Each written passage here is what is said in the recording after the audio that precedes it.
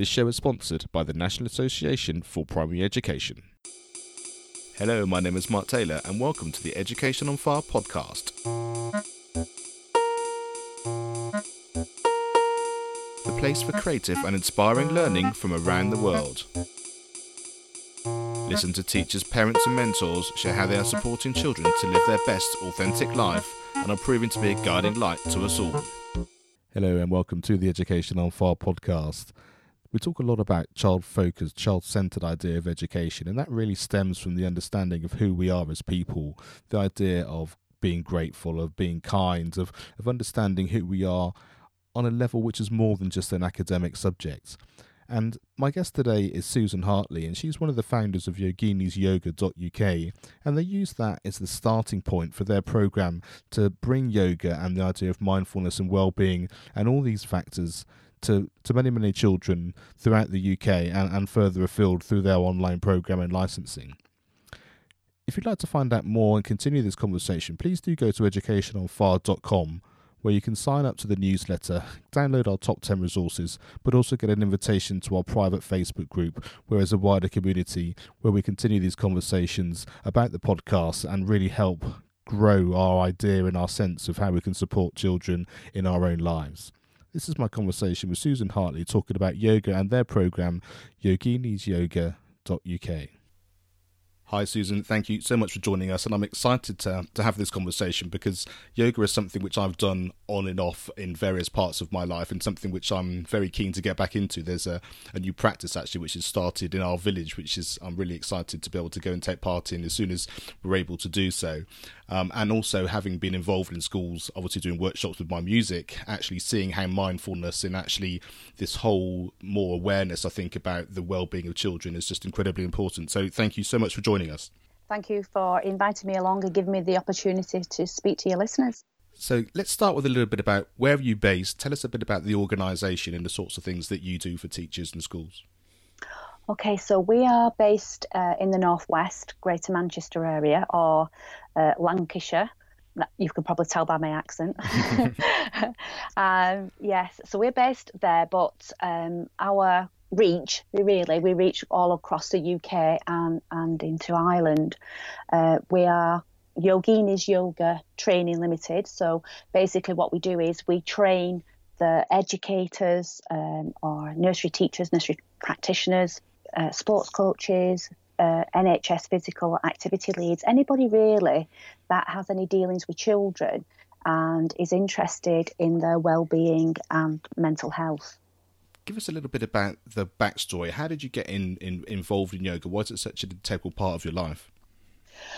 Okay, so I'd been practicing yoga for a number of years, and I'd had my children, and it was just after my last child when I was on maternity, and I don't know why, but my husband just turned around to me and he just said, do you know, he said, if you want to change your career, he said, and you want to be anything that you want to be, he said, you can be that now, you can do that now, you can make that change now. And I was like, wow. And then somebody dropped a magazine on my lap, which was about the Om Yoga show in Manchester, which was like the first one ever that was delivered there. And in it was workshops for children's yoga. And I thought, that sounds interesting. So I went on one of these workshops and I thought, yeah, I think this is what I can see myself doing. And it just felt like a calling. So that's really just what got the wheels going in motion, really. And then I started training with the British Wheel of Yoga because they're the only yoga school which is recognised by Sports England. So I felt as though I'd got some kind of quality assurance as to where my training was coming from. And I trained with other children's yoga providers. And this is where I met my business partner, Katie. She was on the same diploma training course as myself, and she was also interested in children's yoga. Little did we know that a bit later down the line we'd come together and we'd come up with the programme that we've got now, because what we found was it's difficult to upskill anybody who hasn't got a knowledge of yoga or maybe even an interest in yoga with the courses, the training courses that are out there now to deliver children's yoga. So we thought we needed to come up with something different. So that's what our program is. It's very unique, and we know that nobody else is teaching it this way. It's based on routine and structure, and also the way children learn.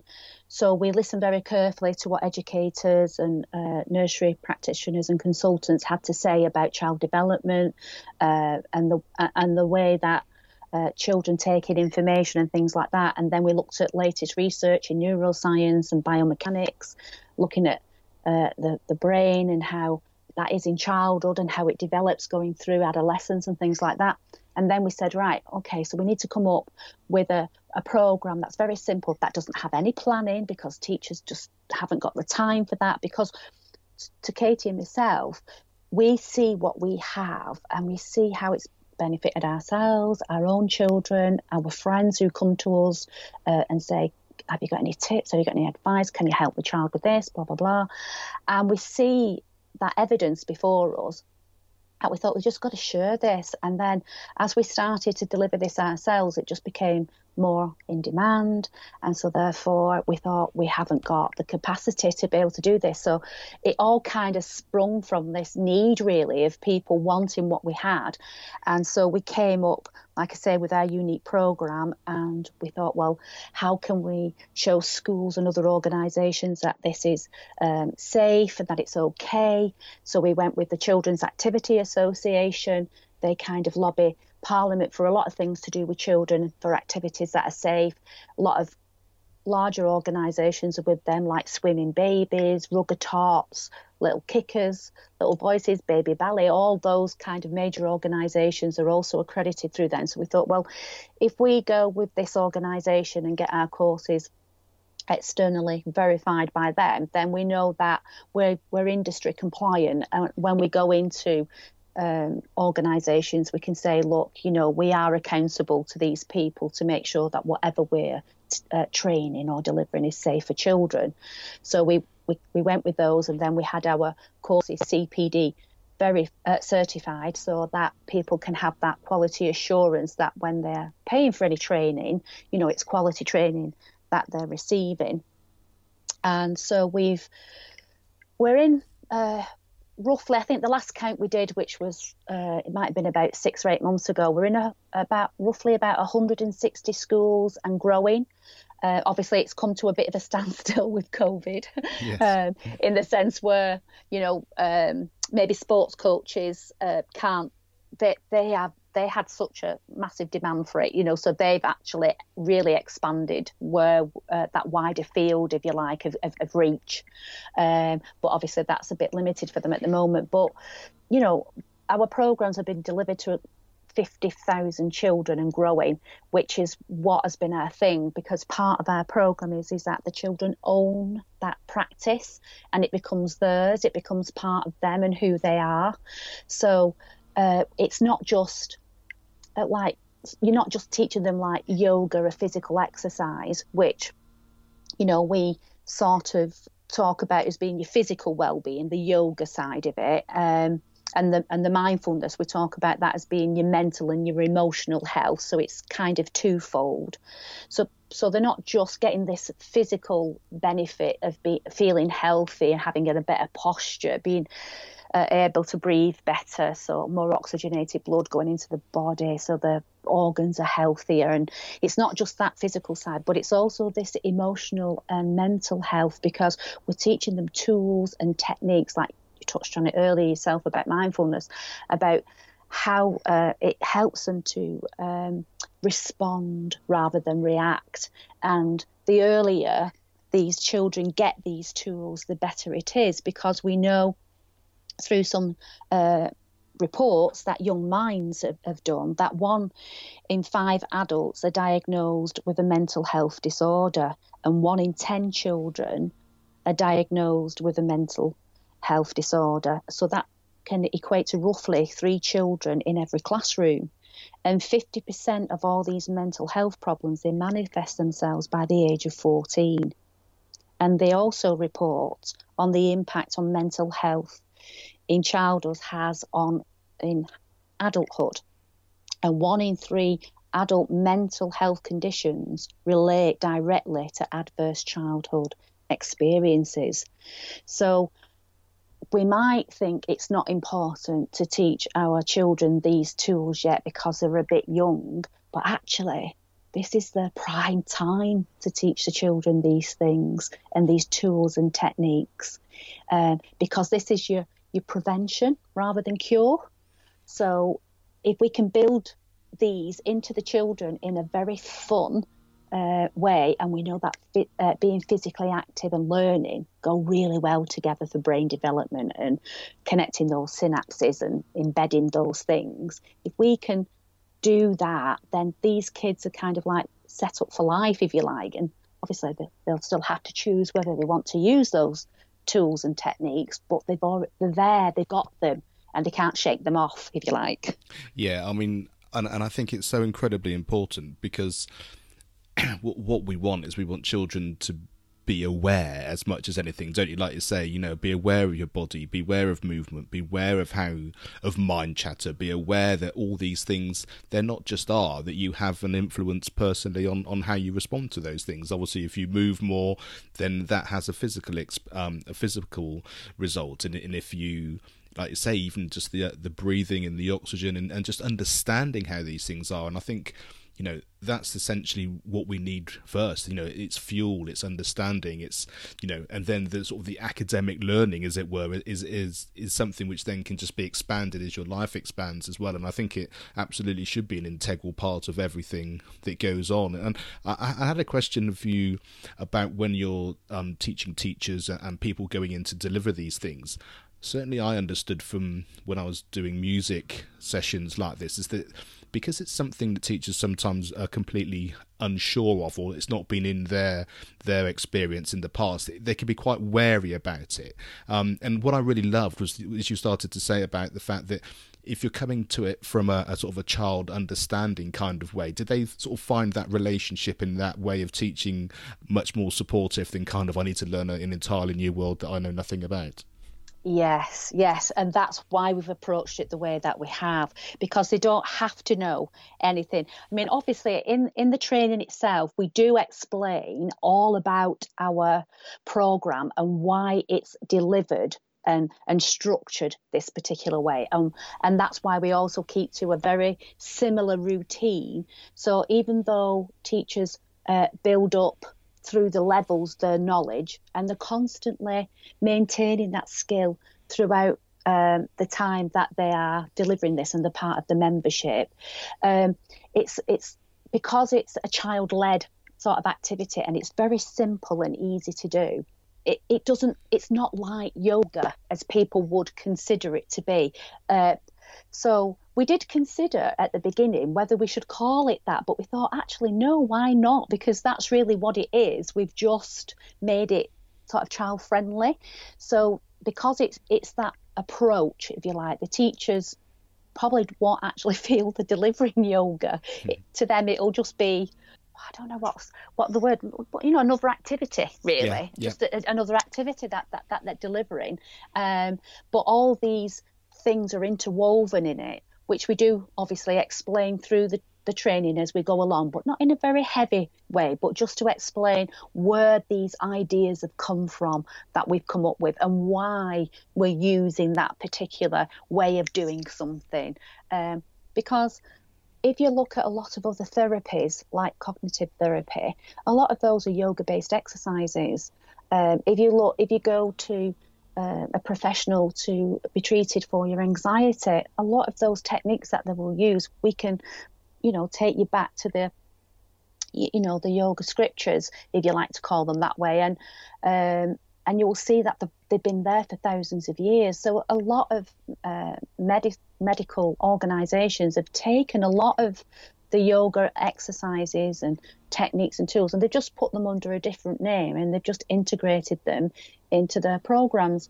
So really, that's all we've done. We've just got all those tools and techniques, and then we've looked at, you know, what methods teachers use in lots of different ways, and we've put a combination of those things together and brought this program. And that's why we can say nobody else is training teachers this way. So, someone that comes across you, I mean, in this particular case, having heard you talking on this particular podcast, where do they go? What do they then see? And then talk us a little bit through how it works. You know, that they have to sign up, how the levels work, the sorts of things that you talk about and you train with. Just sort of take us through that process. Right. Okay. So we have a website. They can go to our website and they can learn more about us there. So there's lots of things on the website. We do have some free resources. We have explanations about what our course structure is about, and we have some blogs. And there's also, if you wanted to find out a little bit more about me and Katie and things like that, there's some more information. So there's lots of things they can learn there, and then they can inquire and they will receive some more information. But basically, how our program works is it's a licensed product. So the reason why it's licensed, because one of the requirements for us to be able to be sort of accredited through the Children's Activity Association was, well, how do you keep tabs on your coaches?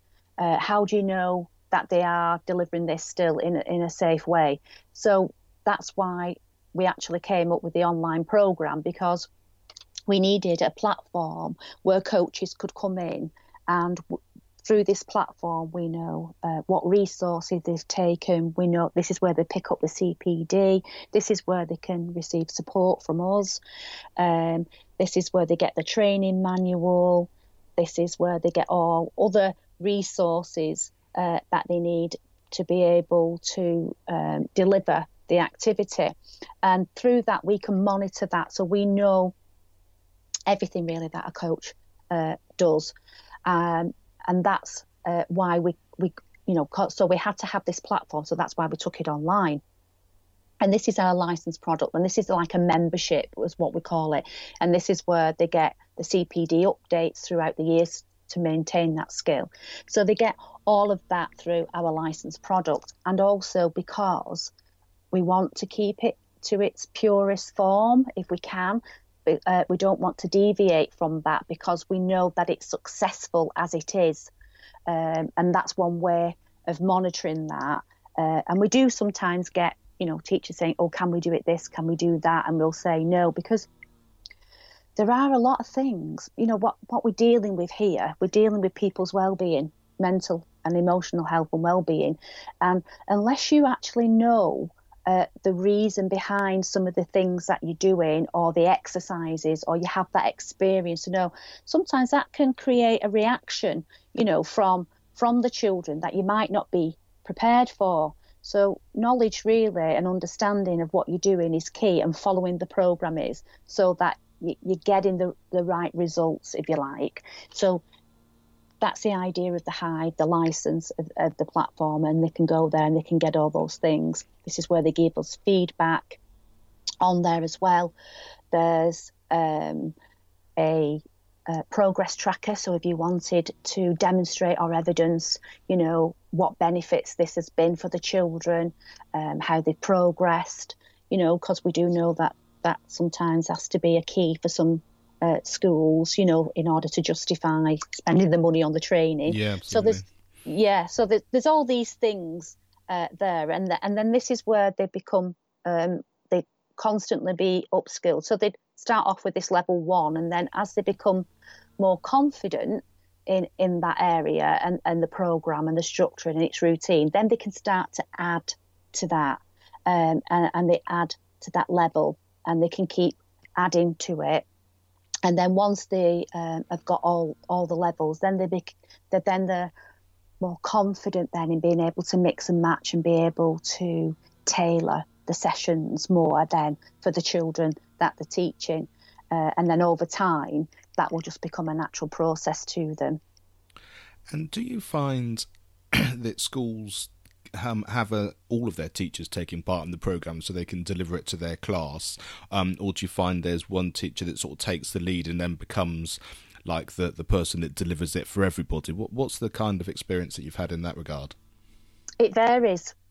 So some schools will say, yes, we want this right from our early years, because obviously it's great to start them there, because then as they come through school, it's like a whole school approach, and it's that consistency of, so by the time then they're going off to be teenagers, they've had all that time to perfect these skills and techniques, if you like, and embed them in them. So some schools really take it on board, and they'll have everybody, to do that.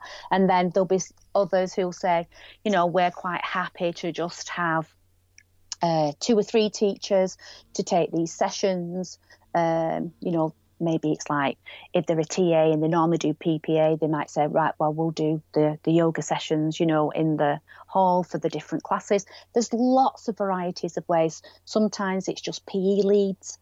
They're the ones who take it up, and they might deliver that as PE or before, after school clubs, lunchtime, anything like that, really. Yeah, and then this is why we train sports coaches, because you have some schools who say, well, I don't really want my staff to be taken away from anything to do that, so we're quite happy to get a sports company in to come in and deliver that throughout the school day. So, yeah, there's many different ways.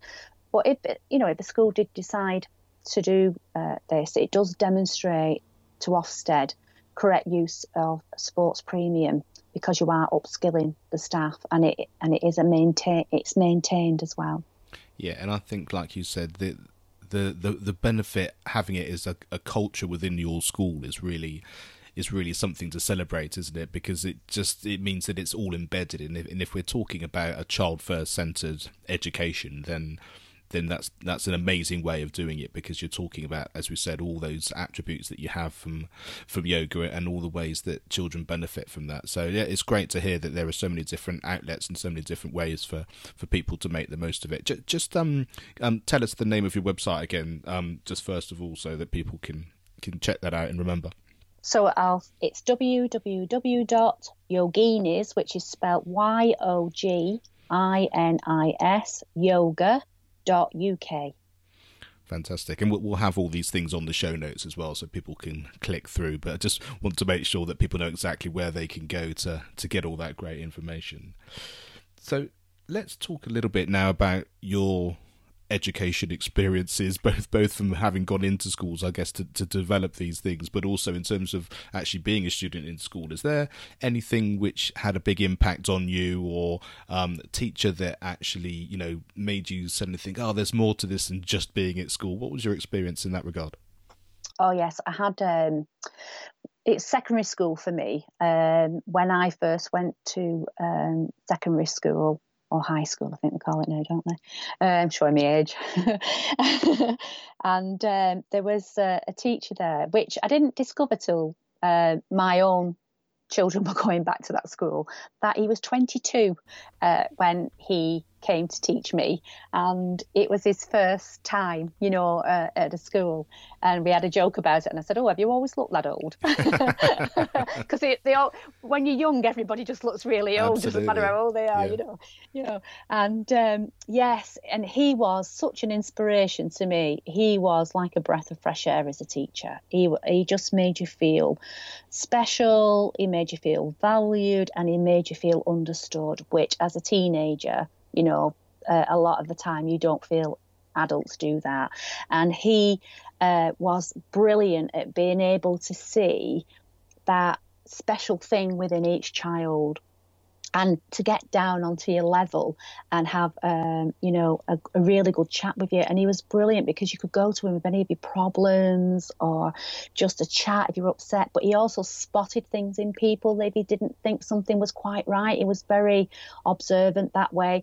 And he got me involved in drama at school. And because I was very good at doing impressions, and I used to impersonate a lot of the teachers, and he got me involved in drama and doing plays, and he even encouraged me and hooked me up with a drama school outside of school and things like that, and that really sort of gave me a lot of confidence, and it showed me that it didn't matter who you are or what you were good at or whatever is, but you could always be whatever it is that you wanted to be. And that's that's what he taught me. He's such an inspiration. Yeah. It's interesting. Just before we started recording, we were talking about relationships and meeting with friends and all of that kind of thing. And I think it's really interesting what you said there about the fact that some teachers just see you, they understand you, they relate to you on a personal level, and it's that makes the biggest impact. It's not how well they taught history or geography or maths or whatever. It's that comes from the fact that you're engaged as, I think, two human beings, albeit one a teacher and one a pupil. But I think I hear that quite a lot now, and I just think that's a really important factor, that especially if you're a child listening, it's that kind of, when you feel like someone sees you and takes you for who you are, because everyone's obviously very different, but I think that just enables you to then think, okay, this is something I can actually understand and connect with. And I guess, sort of going full circle, I think when yoga's is a way of being connected with yourself, so that you'd actually then also be able to understand that a little bit as well. Yeah, connecting as human beings, that's part of our nature, to connect with one another and feel like we belong. And I don't think, whether you're an adult or a child, that is what everybody wants to feel. And unless they feel that, they're not normally that happy. You know what I mean? That's where our happiness kind of comes from. It comes from that connection. And even people, who look at mental health issues and things like that, that's what a lot of they'll say is what kind of good mental health is really. It's that ability to make friends and form relationships and maintain them. And like you're saying, that's what people often remember, isn't it, from school and the people they meet. It's those connections.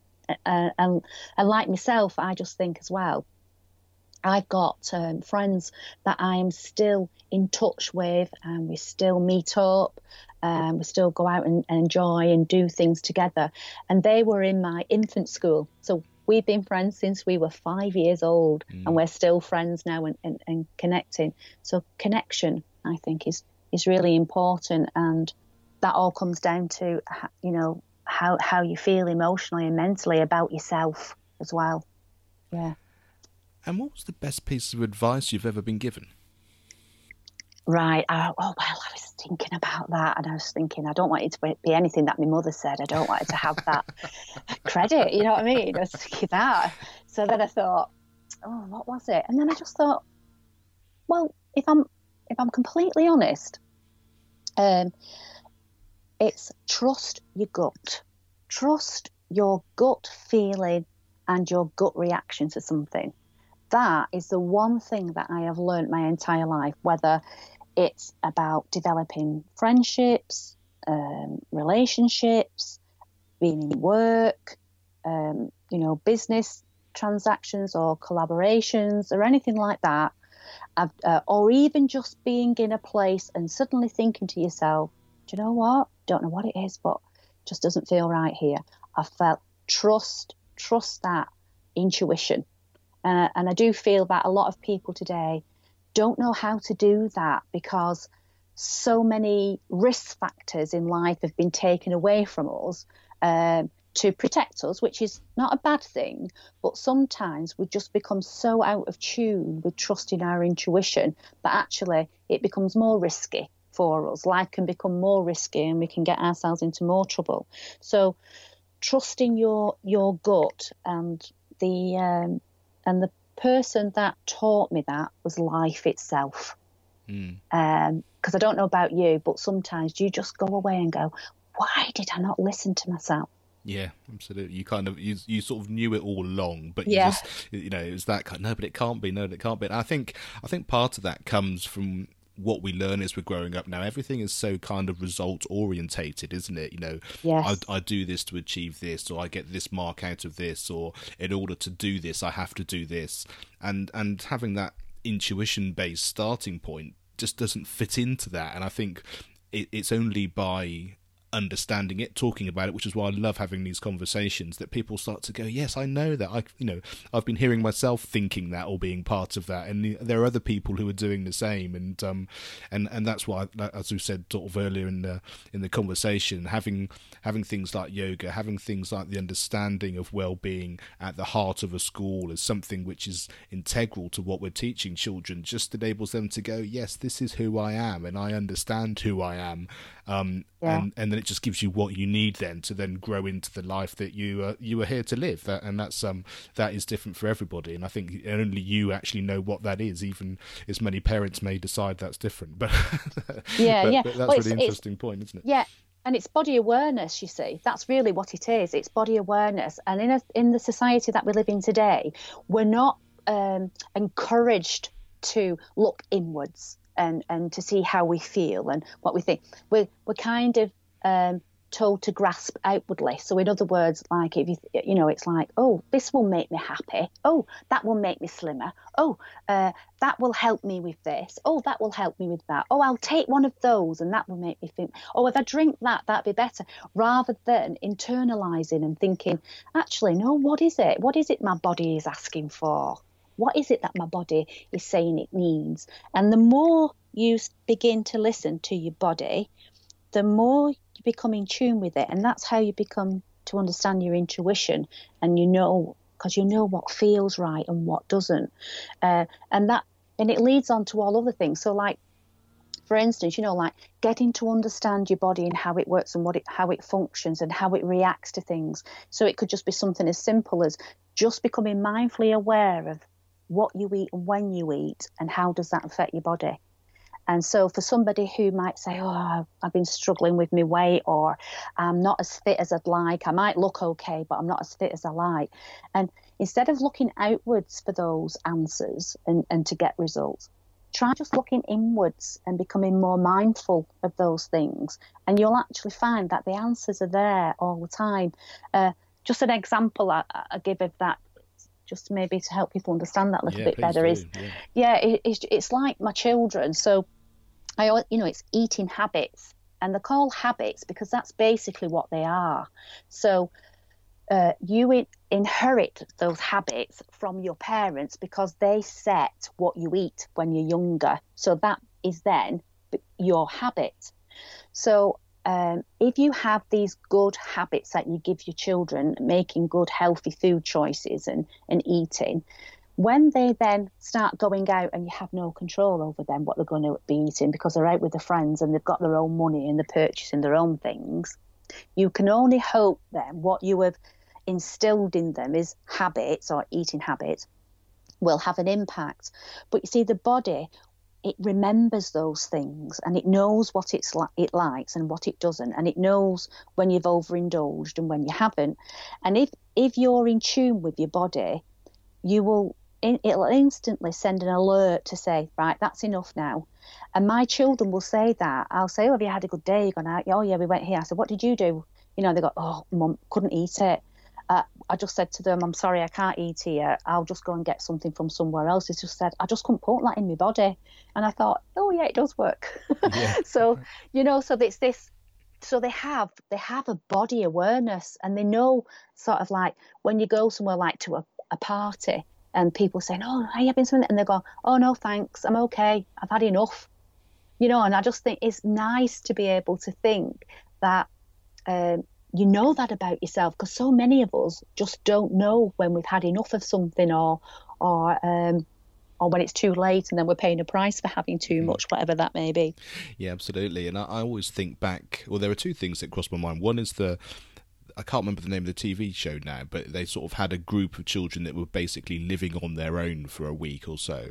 And they had to cook for themselves and all of that. And so for the first few days, they just all ate pizza and did whatever. But it didn't take very long for them to think, actually, I need something else, whether it was some fruits or some vegetables or something that actually, once you get over the fact that, oh, you can have everything and anything that you like, you start to think, actually, do I really want more of this? there's only so much sweet stuff that you can have, and your body really does react in a bad way when that's the case. And I think sometimes that it like I say, you do know when you really take a look at that. And the other thing is I remember when our children were very small, was taking that kind of more global look at what they're eating as well. I mean, I'm sort of talking when they're first starting to explore food and that kind of thing.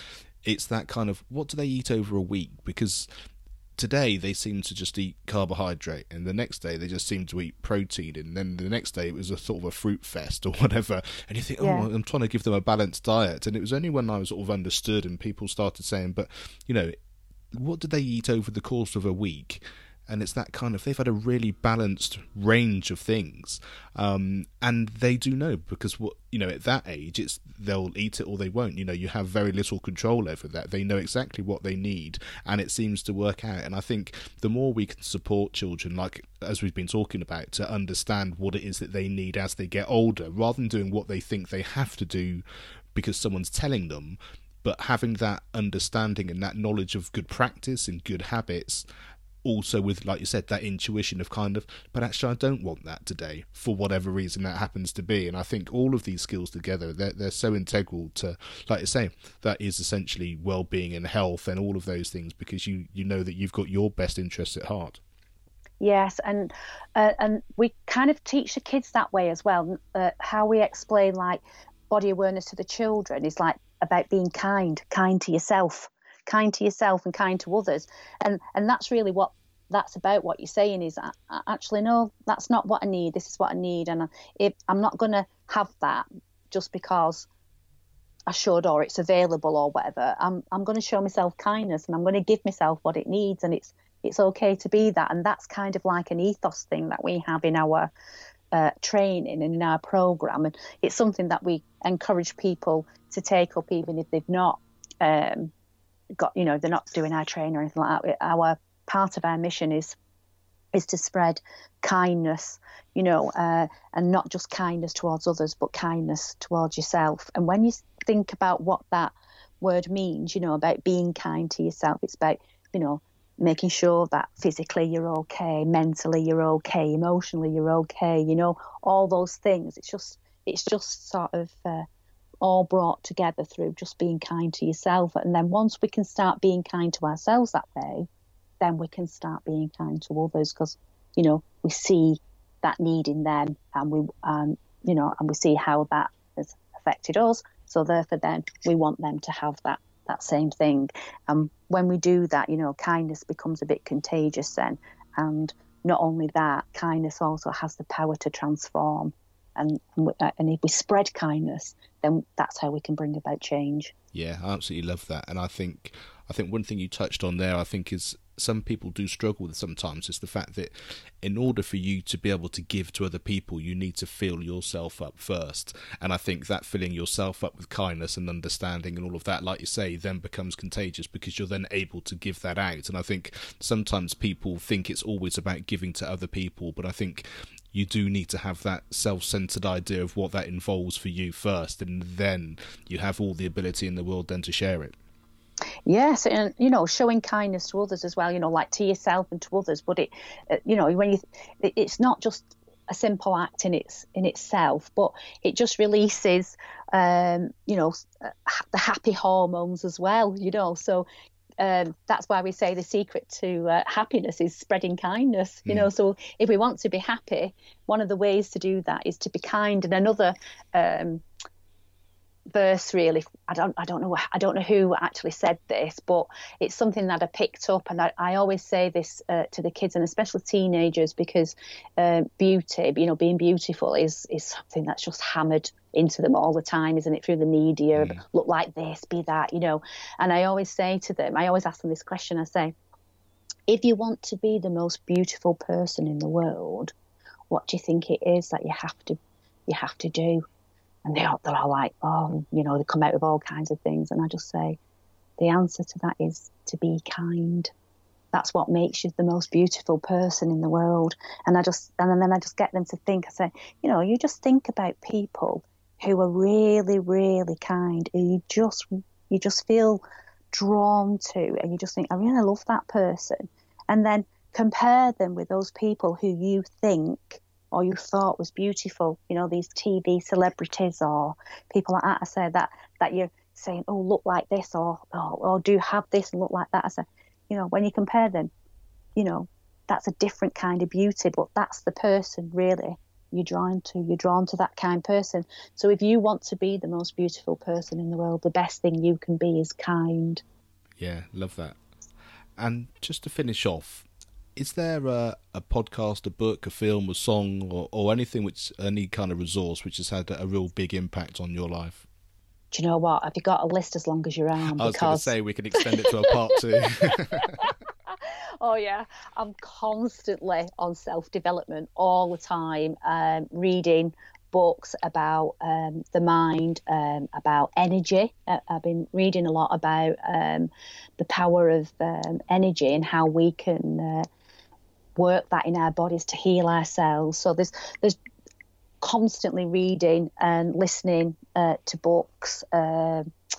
Sorry, not to books. Listening to interviews or TED Talks or other people's webinars or videos, and always reading books. And I'm one of these as well. I have about 3 books on the go at the same time. So I pick one up and I'll read that, and I think, all right, okay, that's got a bit heavy for now, and I'll just put that down. I start another one, and then I start making the connections between the books, saying, oh, actually, that person's actually collaborating on that thought with that. So then that sends me off to somewhere else, and I start looking more into that. So I couldn't actually pin it down to any particular thing, because I just have so many things on the go. But I always say that knowledge is power, but not knowledge of knowing things, but know about the world. I feel a bit like a child, being curious, I think, about lots of different